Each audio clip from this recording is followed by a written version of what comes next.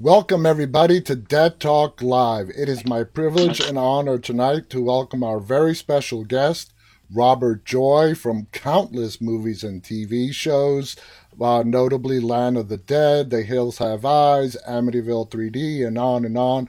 Robert, thank you so much for being here with us. How are you doing? I'm great. I'm very happy to be here. It's an honor. Thanks, Viz. It's an absolute pleasure of ours. And let's get started. We have a lot of questions for you. Your, Okay. your first professional credits go all the way back to 1973. You are a veteran in the industry right now. Tell us how it all started for you. How did you get into acting? What was your biggest break, and how did it all begin? Yeah, it's actually an interesting question because I was at university studying English. I didn't study theater or acting or anything like that. And I got a chance to be in a professional company back in 1972, touring in a couple of vans around Newfoundland, which is where I'm from, Newfoundland, Canada. And we did a British farce at night and Wizard of Oz in the daytime. So it was my first playing the Cowardly Lion. It was my first experience with, creature makeup. That's Uh, awesome. I hadn't thought about that before, actually. But then one thing led to another. I ended up going to England to go to university there. I won a scholarship to go there, and I got a chance to join people who had been part of that Newfoundland tour. They put together a comedy group called Codco, and we wrote our own material, and we had a very successful stage career, and we actually did a television show for the CBC, a one-off thing, and it was great for like 3 years. At the end of that, I got a chance to audition for a production of The Diary of Anne Frank in Toronto. Wow. And the thing that made it different was that Eli Wallach was going to come up and with Ann Jackson, his wife, and Roberta Wallach, his daughter, to play the Frank family because he knew the producer of this theater who was starting this brand new theater in Toronto with this production with the famous Wallach family. And suddenly there I am acting opposite Eli Wallach and his family. And because it went well in Toronto, I got invited to New York. And that was the big break. And the rest So, and the rest is yeah, history, huh? yeah. I mean, to go to New York and sort of have a job when you get there with Eli Wallach, it was amazing. That's a good start right there. Like I told you just before we went live, I first saw you in Amityville 3D. Okay, and then that came out in '83, and then 2 years later, you got a co-starring role with Madonna in on Desperately Seeking Susan. You just told us how you got into acting into New York. Once you got your roles on various TV shows, would you say Amityville, then Desperately Seeking Susan, was one of the pivot moments in your early career that helped escalate the rest of your career?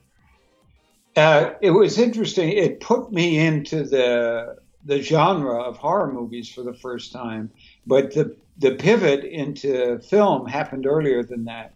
I've been because I did that Eli Wallach production of Diary of Anne Frank. John Guare, a playwright and award-winning screenwriter, came to. He was a friend of Eli's and came to the show, and I got an audition for Louis Malle, the French director, and John Guare for the film Atlantic City Oh. with Burt Lancaster. And that was back in 1979, 1980. And that was the pivot, basically. So I did this really prestigious film, was nominated for a screenplay Oscar, I think. And then because of that, Milos Forman hired me in Ragtime. And the Amityville 3D was the third step in that progression, you might say, right? Yeah.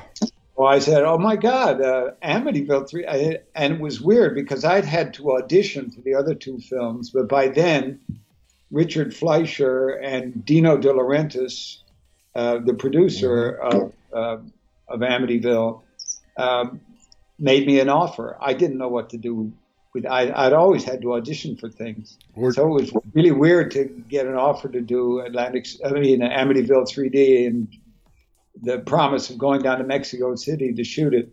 and Dino De Laurentiis is sort of a legend in his own right as well. It's like, how do you turn down an offer from him? That's right. He also directed King Kong in 1976 as Yeah. well.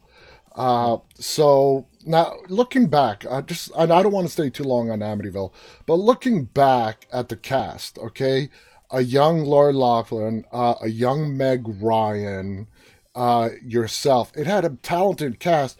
And Meg Ryan, I mean, is the one that stands out probably prominently, who became such a huge star. Did you enjoy filming Amityville 3D? Was it, a pleasant experience? It was. It took a little bit of getting used to because I kept thinking uh, I didn't get to test myself with an audition, right? Mm-hmm. So I think this director doesn't know how I'm going to do this role. So after the first couple of days, I felt much better. Okay. And Richard Fleischer, I saw what I could do, and we got along great. And I never got to work with Lori Loughlin or Meg Ryan Wow. because I was the You were the scientist. scientist that came in to figure it out. So I got to meet Tony Roberts, who I'd known from all the Woody Allen films, and Tess Harper, who had Mm-hmm. won an Oscar, I guess, for that film with Robert Duvall, uh, and Candy Clark. So I was kind of hanging out in Mexico City with the older crowd. uh, I had a great time. One question in regards to Desperately Seeking Susan, and then we're going to move on. It was around the time where Madonna was breaking out, 84, 85. How crazy was the atmosphere surrounding having Madonna as your co-star on Desperately Seeking Susan? It wasn't as crazy as you might think because she kind of broke between the wrap of shooting and the release of the movie. Uh, Ah, During the shoot, for example, I mean, this is a sign of it. For example, I'd be picked up in the morning by a station wagon, and then we'd go up to the Apple Health Club on 56th Street in Manhattan and pick up Madonna, and then we'd go up to Harlem and shoot in the Magic Club scenes, right, at the Audubon Ballroom, which is the same ballroom that Malcolm X was shot in. But it was she wasn't a star yet. She'd had one song, on MTV, and it gotten a lot of notice. it was the But year after that infamous VMAs of her doing Like a Virgin, the whole, that's, it was before that. See, it yeah. was before that whole explosion of Hmm. fame. But we knew she was, hot stuff. We knew that she was coming in to do an acting role as a person who'd never done an acting role Hmm. before. So there was an excitement about that and a certain nervousness about how we were to arrange ourselves around this person from the pop world. Yeah. And it worked great. Susan Seidelman um, basically encouraged all of us to adjust our performances to her, Okay. right? Because her genius in that role was to not force anything and to stay in her comfort zone. So it was really up to us to adjust to that rather than to worry about our own comfort zones. You know what I mean? It all worked out awesome in the end. Yeah. Now, I want to ask you as an actor, you had all these roles, television, then you would have these film roles. Was it ever frustrating for you as an actor to never get, for a while, that job security TV show where you can rely on it? And that eventually did come for you in what, 2005? No, no, around 2005, when you got the role of Sid Hammerback on CSI New York. You were on there for over 8 years, 165 episodes. Is there a difference going from audition to audition, for movie to movie, TV to TV, rather than having that secure, role that lasted over 8 years for you? Yeah, it's a total game changer. Any actor will tell you that. When you get a series role, there's a certain, and you might not have even noticed that you've been carrying a burden of stress about the insecurity of your profession. But when it's lifted off your shoulders, you notice that it's Yeah. gone. Yeah. Let me put it that way. I was very lucky even before that I could go from job to job and cobble together enough money to live pretty comfortably.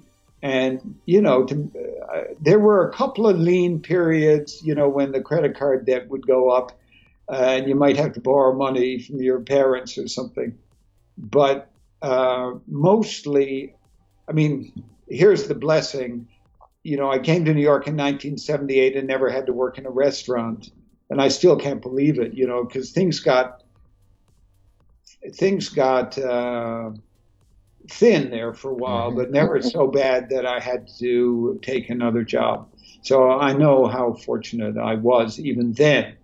But the stress of going from job to job, which was totally bearable in my case, for it to be gone altogether after CSI New York was an incredible gift. When you did get the role for CSI, did you know initially how long it was going to be for? How? No, not at all. For the first 2 or 3 years, I was in pretty much every episode, Hmm. but I'd have to sign a new contract every 2 episodes. So I'd sign a contract, I'd go in, sign a bunch of contracts for 2 episodes, and then after they were done, I'd sign another two. Oh, well, I think we lost you there. Let's see if it'll unfreeze. Sorry about that, guys. Technology. Let's see if he'll unfreeze. If not, I will call him back. Let me try calling him back. Bear with me, guys. My apologies.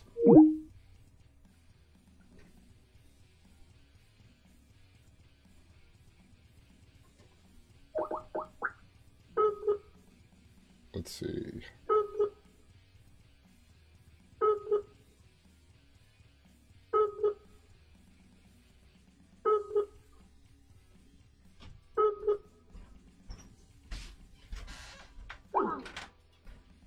We'll get him back. Just hang on, guys.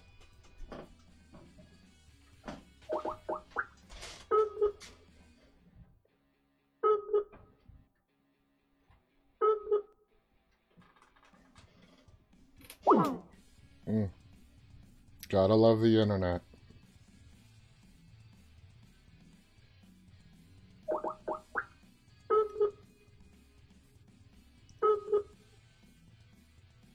It must have been the talk of CSI New York.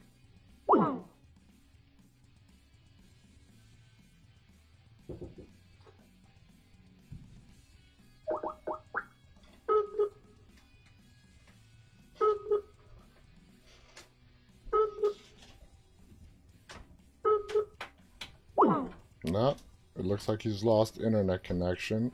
We'll try him back. We were with our guest Robert Joy. Okay, he just said, okay, let me message him back. Okay, let me call him right back. He says, waiting for my call back.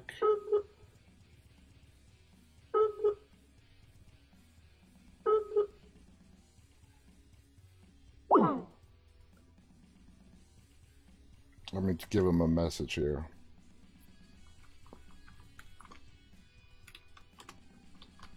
Let me tell him to give me a video call.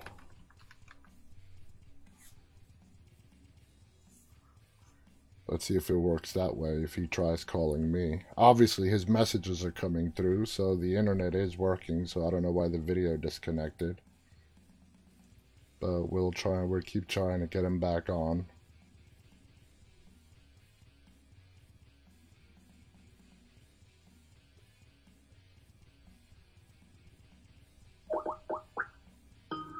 Oh, that's a good sound.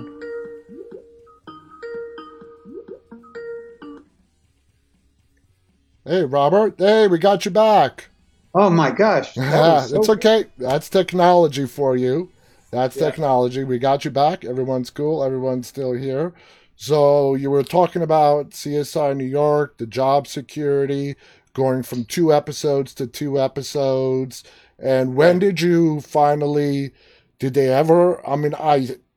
Yeah, they did. What happened was after about 3 seasons of that, they had to do without me a couple of times because I got a film role here and a film role there, and I couldn't turn them down. Yeah. So I'd go and do the film, and they'd have to find a temporary replacement to come in and do the autopsies.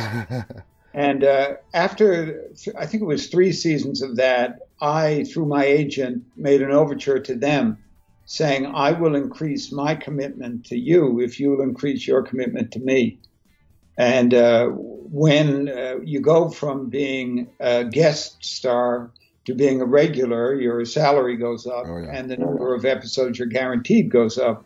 So that was the real threshold to go through to take even more stress off my shoulders. So it was an amazing gig. I mean, it was the best gig in Los Angeles, as far as I was concerned. Out of an 8 or 9 day shooting schedule per episode, I'd do maybe 2 days, right? I'll tell you what. I'm a New Yorker, and I love these New York shows that are filmed in L.A.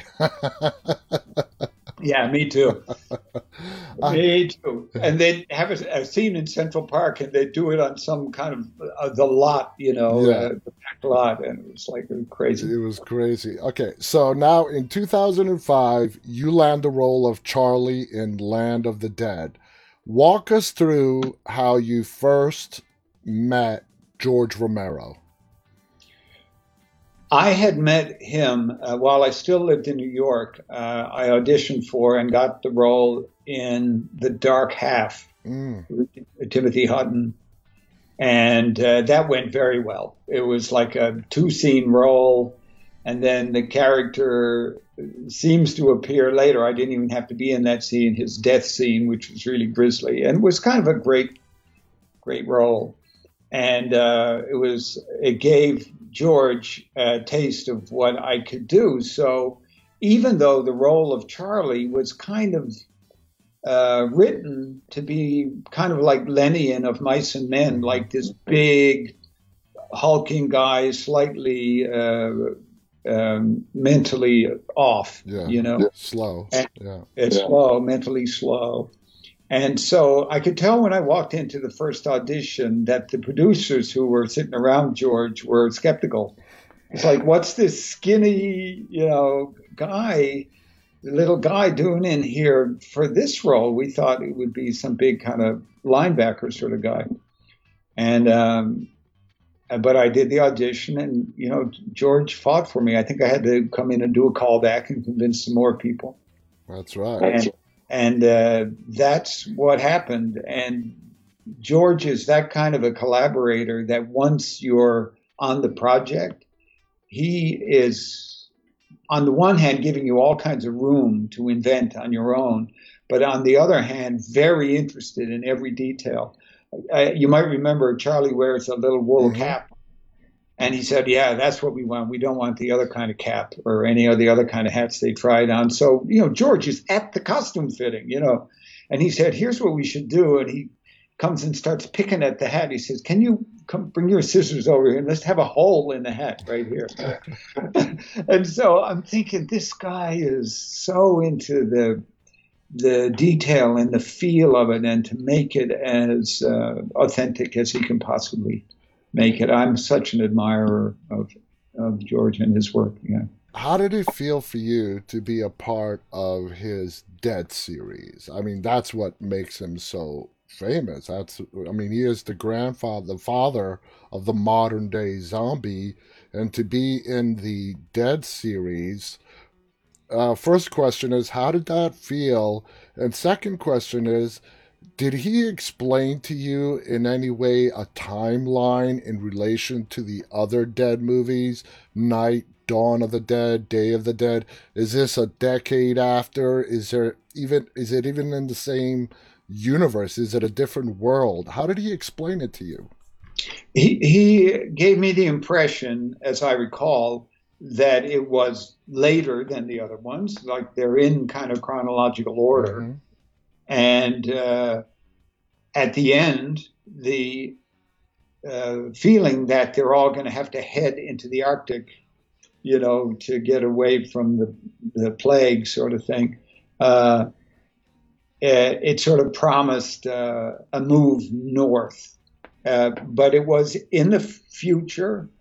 And he had, obviously, I think, a kind of a political, as he did in all his Dead movies, a political theme to play about people with wealth separating themselves from the general population and people barricading themselves. It was kind of another comment on racism and classism in America. So it just took it that extra step into the future. Let's put it that way. Yeah. So, it was a fascinating thing. I mean, you felt amazing to be in. To answer your first question, it felt amazing to be in the Dead series. It felt like you're in the inner temple, the inner sanctum, of something that's very iconic. I can imagine you're like part of this series now that is forever. It's always going to be there. It's always going to be talked about. And yeah, I totally understand what you say about the class system. You have Dennis Hopper, who is leading the rich and the elite, who are living luxuriously. And even in the protected city, you have the Skid Row part, for lack of a better term. Yeah. Did you watch, I assume you've watched Night of the Living Dead, Dawn of the Dead. Okay. How do you feel about how George took the zombies and the direction he took them in Land of the Dead, where the one zombie is actually showing intelligence, leads the zombies across the river into the city? How'd you like that take on it? I liked it. He felt the pressure of other directors and filmmakers almost co-opting the zombie world and speeding up the zombies and stuff like that. He felt in a way that, wait a second, let's do it right. Yeah. And that what you feel, I think, in Land of the Dead is this evolution, and you kind of watch it happen in front of your eyes. It's not all of a sudden they can get on motorcycles and run around, but they slowly evolve into a situation where they kind of discover. It's like the primitive man discovering fire or something like that. Discoveries are made along the way, and in the audience you get to watch them happen. So that made perfect sense to me. And he's an inventive guy. He's not going to do the same thing in every movie. Yeah, and he's definitely shown that. Even throughout the Dead movies, Night of the Dead is different from Dawn, and it's different from Day, and then finally Land of the Dead. They're all different. It was a great cast in Land of the Dead. Yourself, John Leguizamo, Simon Baker, and then of course Dennis Hopper. What was the atmosphere like on the set? Did everybody get along? Was there cohesion? Did George have to step in when it came to the actors and try to keep things balanced, or did you guys have a good synergy on your own? I think we had a pretty good synergy on our own. The culture of the set, if you want to put it that way, was very much encouraging inventiveness and playing with each other. And if there was ever something that didn't seem right, George would comment. But he didn't really have to do much wrangling of the cast. The cast had a pretty good idea of how to make it work. And every now and again, something unexpected would happen, which he would welcome. I remember the scene when I first meet John Leguizamo's character. Charlie meets him. And you'll notice in the movie, and this was not in the rehearsal, John Leguizamo's smoking a cigarette, and he's calling me stupid. And I'm, kind of cringing at it, but trying not to react. And he throws his cigarette at me and hits me in the chest. And I thought, wow, man, this guy is the live wire. And that kind of thing, I mean, we all kind of loved it. He's a very spontaneous performer. And, it's like having a live wire, like an uncovered electricity on the set, and that makes it exciting. I love John Leguizamo. He's just, I could totally see him just going off and doing his own stuff, like what you just explained. Did George Romero bring in Tom Savini for any of the makeup work or for anything for Land of the Dead? Um, I always worked with Christopher Nelson. He was my artist, and because my makeup was so elaborate, I'd have to come in, before everybody else, kind of. And Christopher and I had a relationship that way. But I remember meeting Tom Savini, and I remember him sort of being around as a kind of consultant. But I couldn't tell you about how that worked. I think he came in to oversee some of the big scenes, maybe that scene where everybody ends up in the water, and he had to make sure the logistics were all going to work, and maybe he had to make sure the makeup wasn't going to come off in the water. I don't know, but it was. I remember him being around, but I don't remember much more than that. Now, we know George Romero likes to film all his movies in Pittsburgh. Was Land of the Dead filmed in Pittsburgh as well? No, and when you ask what it felt like on the set, it felt cold because we shot it in Toronto Really? in the winter, and we had a lot of bad weather, like really way sub-zero temperatures, and we lost some shooting days because of the weather, and it created logistical problems like crazy. We had these big things that kind of looked like jet engines Hmm. that were set up around where the actors' chairs were to rest and everything. Because basically, while you were on camera, you were freezing. Most of the shoot was night scenes. Yes. Right? So you're in the middle of the night, the coldest part of the 24-hour period, and just freezing your ass off. And then you were standing in front of these big kind of jet engine heaters trying to get a little heat back into your hands and feet before you went back to work. When you read the script, how did you feel that Charlie was going to be on the surviving side of the movie and not face death? Yeah, yeah.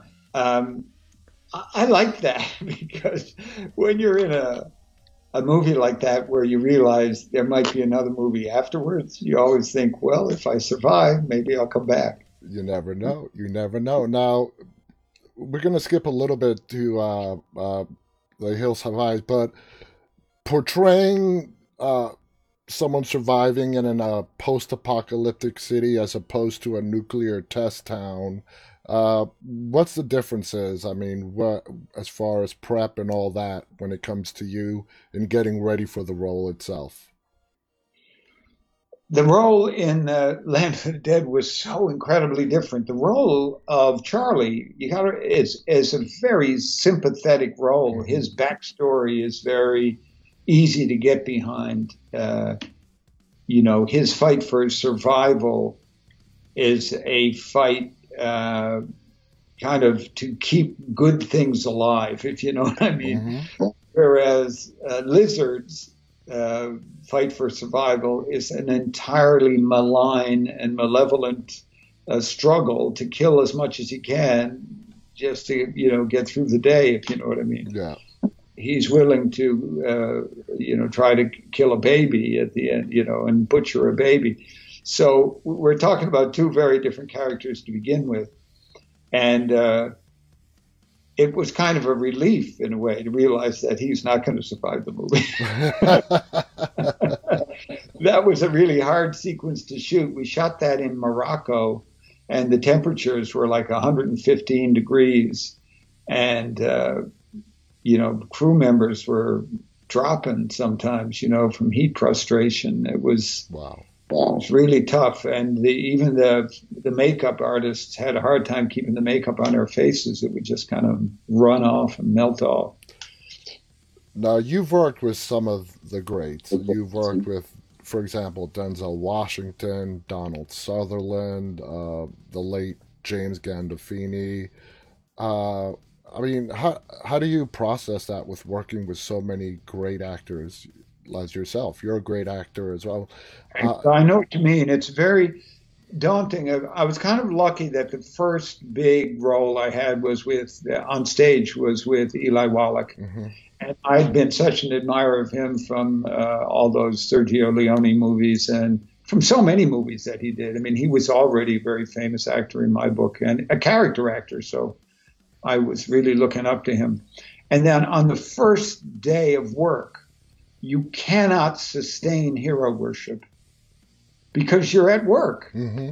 So when you come in, you have that moment of saying, "Oh my God, it's Eli Wallach, it's Burt Lancaster, it's James Cagney, for God's sake, in Ragtime," and but you can't sustain it and do your work at the same time. Yeah. And everybody on the set realizes that when the time comes. And once you get down to work, it all drops away. It has to drop away. And they're invested. I mean, the really great actors are invested in it dropping away because they don't want that sense of hero worship to screw up the scene. Totally get it. Totally understand. Now, a year after Land of the Dead, you go on to what we just talked about, another, a reboot from a cult classic, and that's, of course, The Hills Have Eyes, Yeah. with Wes Craven. What was that your first encounter with Wes Craven? If not, what was your first encounter and how did it go? No, that was my first encounter. And the truth is, he was very much a presence offset. He wasn't hands-on as far as I could see. Now, maybe if you talk to Alexandre Aja and his collaborator there, but these two French guys who directed the movie, mostly Alexandre Aja, and I can't remember the writer's name, but they were through the casting process, and so all my connection was with them, and they had a very focused vision, I'm sure in consultation with Wes Craven and with his approval. But, they had free range over the movie. And I guess Wes was happy with what they did. So Wes Craven in the reboot was pretty much hands off. He was a writer. He was a producer. Yeah. Was there any pressure? He would have been hands-on with the director, I'm sure. Oh, yeah. But yeah. He wasn't hands-on with the actors. So. Okay, yeah, that's what I meant. Now, was there any pressure that you felt, because Wes did the original, and now he came back as a producer, writer for the reboot. Was there any pressure from anywhere to kind of live up to the original? Because maybe Wes Craven is involved in both projects. Did you guys, as the actors on set, feel any kind of pressure? Never. I must say, as much as possible, it seemed like we were doing something new. And to read the script and to hear our director say, what did he say? I want it to be brutal and uncompromising, he said in his French accent. And, he had this insistence that it was going to be as brutal and uncompromising as he could make it. It was, he was really committed. He's a brilliant kind of driven young fellow. I mean, he's not such a young fellow anymore. That was a while back. But I'm just saying that we all felt his commitment and his focus, and it was pretty straightforward what we had to do to fill that vision. And not unlike, it was like the polar opposite of the freezing cold of Toronto. We had the searing heat of Morocco's desert to deal with. So in a funny way, those weather conditions create this kind of solidarity. Like we have to, in a way, fight to survive ourselves together. I mean, was that difficult? The conditions under which we shot were very difficult, and we had to dig in and put our nose to the grindstone and get it done. And we were very proud at the end of every night, say, we got that, this is great, And we'd go home and sleep the day away and then go out again in the night. Is there any way why Morocco and not like the desert of Nevada? I mean, do you know why Morocco? No idea. Yeah, I know it had something to do with budget, right? I mean, it's got something to do with saving money by using a European crew. You got to remember the director and his associate. I'm so embarrassed that I can't remember the other fellow's name. But anyway, they were from France. Mm-hmm. So some of the department heads that they wanted to use were European. And so it kind of made sense in that way. And the Moroccan crew members, I have a feeling that there is a budgetary consideration there. I'm pretty sure, yeah. I mean, it has to be. It has to be. A lot of people don't know this, but Greg Nicotero had a part in The Hills Have Eyes. Do you remember any interaction with Greg at all? Well, he was there for the design meeting for the makeup in North Hollywood, and he had designed Charlie's makeup too. In Land of the Dead. Yeah, I mean, Greg Nicotero was, I think, one of the assistant makeup artists on Night of the Living Dead. He worked with George Romero in Pittsburgh a lot. Oh yeah, oh yeah. So there, and of course now he's gone on to do The Walking Dead and everything as a producer. But he was very much present for the design phase of all the makeup, and then would make appearances in a supervisory kind of way once we're shooting. But I don't remember him being in the movie. Do you remember what the role was? I do not remember the role. During my research for tonight, he is listed in the cast. Greg Nicotero to this day loves to put on the makeup as a zombie, on The Walking Dead. He just loves it. He loves doing it. So he probably has a very passing role on The Hills Have Eyes, where he got to put on a whole bunch of makeup where you would never recognize him. But I was very surprised. He was listed in the cast, and I thought that was really cool. And I had no idea that Greg Nicotero had anything to do with Land of the Dead. So, or his While we're makeup. on Land of the Dead for a second, Simon Pegg, mm-hmm. He was a big admirer of George Romero, and, he had done Shaun of the Dead. Yeah. So he and a friend of his came to do Land of the Dead. They're in the movie, in the kind of Skid Row section where there's a kind of a fair and people are in cages and stuff. He's one of the zombies in the cage. Oh God! I wonder. I don't know if he has a credit on the movie, but it was a goof for him to do. He really wanted to do it. And so he went through the trouble of, going through all the makeup and spending a long shooting day doing that stuff. Now, that's why I love doing these interviews. You get all this fascinating information. Now, after such a long and ongoing distinguished career, where does horror hold a place in your heart in regards to films, TV that you like to appear in? I'm open. You're talking to a character actor here, right? Mm-hmm. So I'm available for work is the way I think about it. And whatever jobs come my way, I like to do them. I mean, typically, I'm not a person who likes to say no. The job would have to be pretty bad for me to say no to it. And so horror has become a kind of a wonderful genre for me to venture into. It, to be quite honest, wasn't a genre that I would buy tickets for and go to the movie theater and watch very often. I remember having a very strong reaction to The Exorcist when I saw it. I thought, oh my God. Yeah. Yeah, I thought I'm not sure I want to be seeing these kind of movies.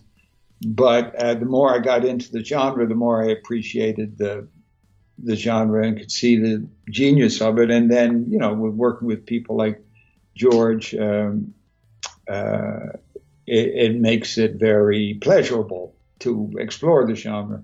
So I've done a couple of things since then that are similarly kind of exploring that genre, right? And I'm always happy to do it. It veers into science fiction sometimes, the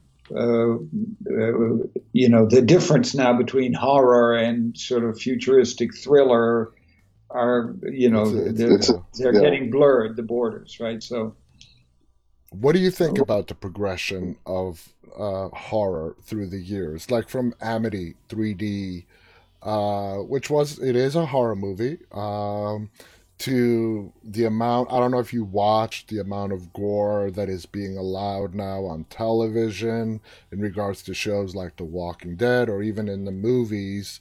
What do you think about that progression? I know it's all possible now as opposed to, back in the 80s and 90s with the advent of CGI.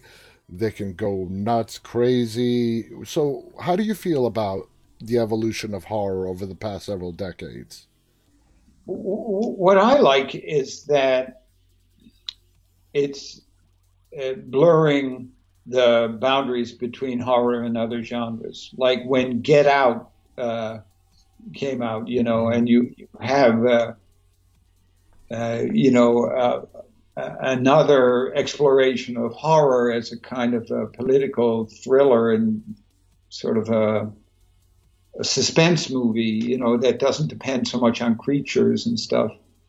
But then, no, I kind of really like where horror is going because it's not insisting on the same cliches that got it there. Mm-hmm. It's going into kind of unknown territory. And so you got something like Stranger Things on television, which has some of a lot of the aspects of Stand By Me, of a different kind of a story, but then mixed in with the horror genre. It's more psychological. Yeah, but it's still got creatures, it's still got gore, it's still scary, and that just makes everybody richer. Yeah. It's entertainment. At the end of the day, it's entertainment. That's why fans watch it.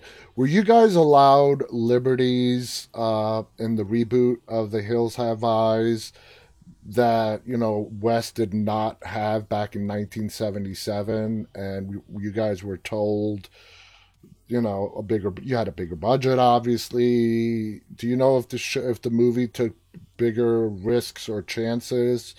Well, there was one thing that happened with the makeup design, and you probably know this already, but Greg Nicotero's makeup designs are pretty much real. Mm-hmm. They're his whole studio, no matter if he's the designer or just overlooking the designers, but they're real. They're not digital. No. So it was a big change to have the Ruby makeup be digital. There's the character Ruby that my character chases after in the final sequence of the movie, and I'm going to get you. I'm looking to kill her, and the tables are turned, which was freaky for me because my daughter's name is Ruby. So chasing around, but anyway. But there was a big deal for them, and Greg had to play this, I think, very with finesse. That she had digital eye shape changes that were, some kind of trick, some kind of digital trick to make her eyes seem different. And that was, so that was something that couldn't have been done in the original Wes Craven version.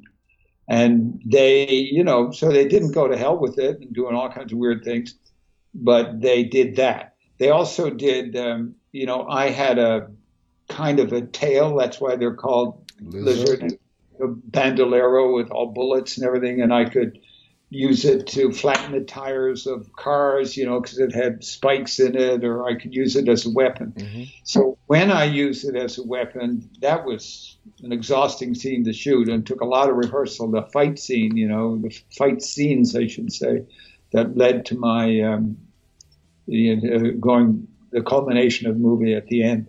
And I noticed when I saw it, I wasn't sure what this was going to happen, but I had to deploy the tail in several of those moves. And I noticed in the post-production, they would add extra links. They would add extra length and movements to the tail with CGI. Yeah. But they were very subtle and spare with it. They didn't go overboard with that kind of stuff. Wow, that's awesome. Now, after a day of shooting a character like Lizard, all the makeup, when the makeup comes off and you're done for the day, do you have any technique to put the character that you've been playing all day aside until you're ready to pick it back up again? How do you separate yourself? The biggest help is human need. I'm a person who gets hungry after 4 hours. So at the end of a shooting day, I'd be really hungry and I'd have to get, and the meal would be what would bring me back down. Would you eat alone, or would you guys all eat together? Sometimes we'd eat together, sometimes alone, which now when I look back on it is such a privilege now to be able to sit down opposite somebody and eat a meal. But yeah, I would sometimes eat with the other cast members and sometimes eat alone. What would you say was the most challenging part? You just talked about the physical exhaustion with that tail scene about playing Lizard. Yeah. That was it. I come from Newfoundland, Canada, right? So I have a tolerance for cold, but I don't have much of a tolerance for extreme heat. I'm with you. And do you know what I'm saying? Mm-hmm. And so I remember a couple of times when I thought, wow, you really got to dig deep to get back out there when you're flat out exhausted, and then you got to suck it up and go at it again. And that scene in the trailer was a very hot day indoors with not a lot of, it was like in a big garage, like a warehouse, and there were hot lights on us all. And I remember feeling very worried about the baby. There was a baby in that scene. Wow, yeah. Right? Yeah. And at a certain shots, the baby was a doll. I was much more comfortable with that. But when the baby was a baby, wow, it was tough because of the heat. And then in between takes, if the baby started to cry, they usually have twins for that kind of casting. And I think they might have had.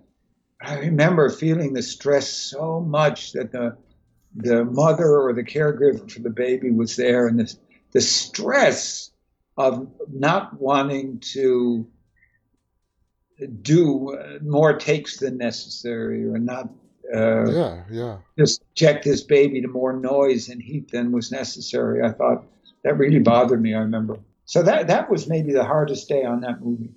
Wow. Do you think Lizard was just a pseudo leader, or was he just feared by his peers, the fellow miners, and so on? What do you think his role within the group? How would you define it? I'm trying to remember. Didn't Billy Zane play a character who was kind of more the leader? Yeah, he was certainly a kind of leader. It felt like he was the commando. Yeah. Of the mutants. It's a long time ago now, so I haven't seen the movie in a while. But definitely, as far as violence goes, he was right up there. Yeah, so it felt on that score that he was the commando who would go in and get the meat, if you know what I mean. He would go in and win the battle that had to be fought. but I didn't get the feeling that he was the brains behind the operation. Okay. Now, there was a sequel to the reboot of The Hills Have Eyes. Do you like how they did it, or would you like to have been a part of it if they brought back some of the original cast from the first one? The only way I could have been a part of it is in a flashback. Exactly. If they'd done a prequel, which I would have jumped at. I would have loved to do more of Lizard, but I wasn't in the sequel, and I will say I never did see it. So I don't know. I never watched the sequel. I'm kind of scared to go to those movies. I'm telling you, it's like, Well, we've had so many people on here who say that horror is, well, first of all, it's absolutely not scary to film. Obviously, you're there, the cameras are yeah, there, everything is going on, but they have the most fun watching it. And a lot of people, when they actually see the final product, are legitimately scared, even though they were right there shooting it. It's a completely different experience. Have you felt that yourself? oh my God, yes. I mean, well, for one thing, the kind of roles I get, I'm not in every scene. So the scenes I'm not in are totally new to me. When I'm there on opening night with my popcorn, it's like I'm just as scared as the next person. But mostly, I must say, I feel admiration at an opening night screening for for how well it's put together. Because you got to remember, when you're out on a mountain ledge covered in dust and exhausted somewhere in Morocco at 115 degrees, you're thinking, this can't look very good. It certainly feels difficult. How is this going to, be exciting for the audience? And then you see how it's edited together and the music is added, and maybe that the tale, which I was doing my best to make look terrifying, actually does look terrifying with that little CGI extension on it. And I'm just so filled with admiration for watching it come together. Do you feel editors, and this is just a general entertainment industry question, editors in the movie TV business don't get nearly the credit that they deserve? They do such a fantastic job. They're the ones that put the final product together, sound, video, all the CGI that's given to them. Do you feel don't get the credit that they deserve? Well, I don't know. They certainly do get credit during the awards season, right? And the picture editor gets particular credit, and that person should. I mean, there's no question about it. They should get all the credit they possibly can, because the idea that they wouldn't get as much credit as the star actor is ridiculous, because they're such a crucial part of the collaboration. But you got to remember, not only the picture editor, but the composer writing the score, the sound editor, there's all kinds of effects, digital effects that come after the shoot, and it's kind of amazing the extent of the collaboration, and it's especially impressive for a stage actor like me, who's usually, there's designers and stuff on stage too, but when you step onto the stage, what you're presenting to the audience is right there that night. And when you're performing in front of a camera, what's presented to the audience, half of it hasn't even happened yet. Exactly. You do your stuff, and then it's put into somebody else's hands and put into somebody else's hands. And it's kind of a miracle when it comes together into a genius piece of art. It's like, wow, that's it. The final product, you said it, you nailed it on the head. The final product is a work of art. Do you, in your roles as Lizard or in Charlie and Land of the Dead, do you like to do some stunts on your own, or do they employ stuntmen? Just for you in particular, on the roles that you've had throughout your career. If I could do a stunt without injury, I want to do it myself. So I remember early on in shooting Lizard had to jump from the top of the trailer to the ground. And I thought about doing it myself, and I think that ended up being a stuntman. And then I had to land, right, as I recall. So I had to jump anyway, but not from such a high height. Yeah, And, yeah. so you end up finding a kind of a compromise where you do as much as you possibly can. And I remember the fight scene, for example.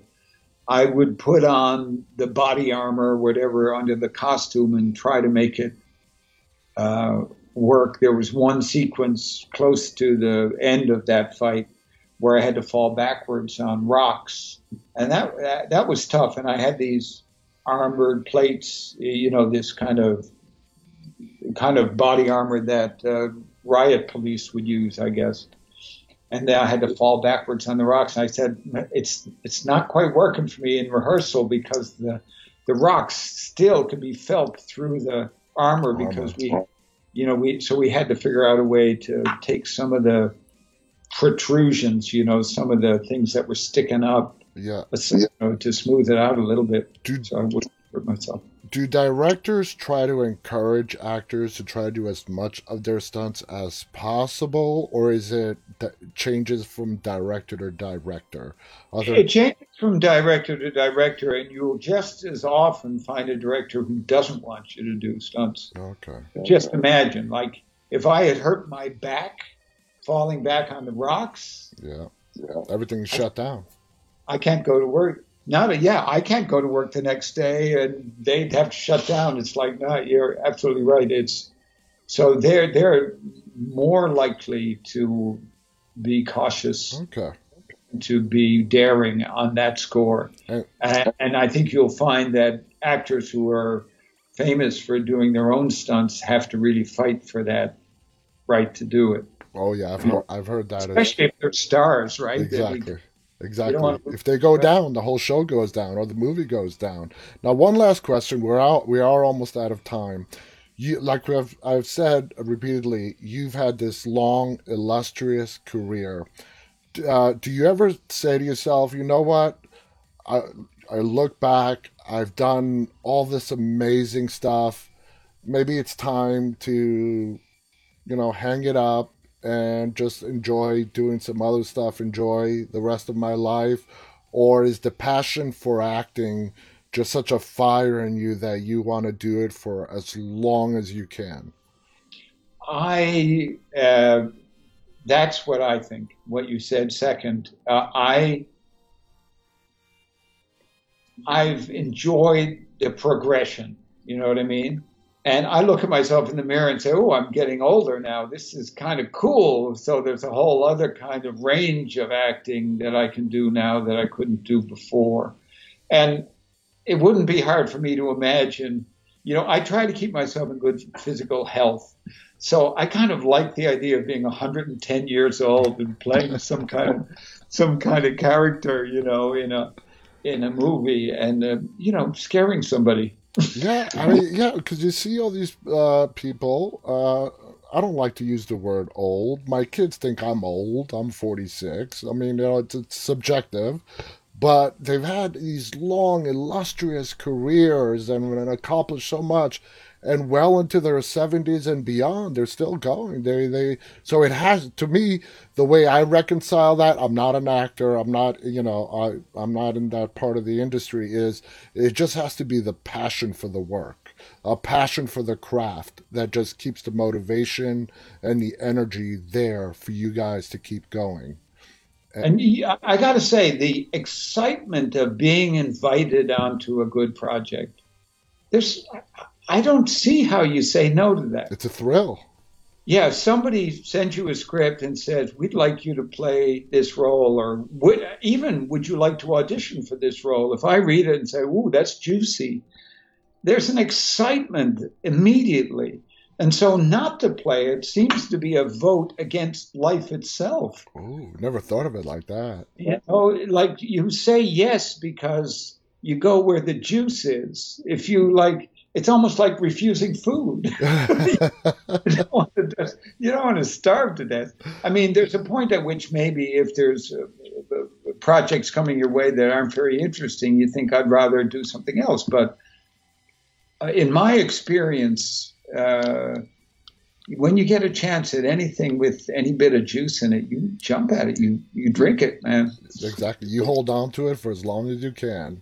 You know Robert, that it say you drink it right down to the dregs. That, I couldn't have said it better myself. Robert, I can't believe this hour has just flown by. It's been an absolute treat to talk to you. Like I said, I first saw you on the screen in Amityville 3D. I followed your career ever since, back, starting in 1983. I believe Amityville 3D came out. Thank you so much for agreeing to come here and share this hour with us. Our fans, our viewers enjoyed it. I know I personally cherish it. Uh, is there any projects that we should keep an eye out maybe in the future with you? well, the one I'm in quarantine now for a really exciting movie called Don't Look Up All right. Is it a uh, horror movie? for Netflix. I'm not going to say it's a horror movie, but it does involve a threat to the whole planet. Uh, Let's put it that all way. right. We'll keep an eye out for it. Don't Look Up with Robert Joy. Robert, thank you so much. Again, guys, thank you so much for tuning in. Till tomorrow night, guys. Stay safe. Any final thoughts, Robert, you want to share? No, it's been a great pleasure to talk to you, especially during this pandemic, to be able to actually have a fun conversation with somebody I've never talked to before. Yeah, So we all thank you. thank you, and we all got to stay connected. Thank you, everybody. Till tomorrow. Good night. On behalf of Robert and myself, stay safe and stay walking. Bye bye.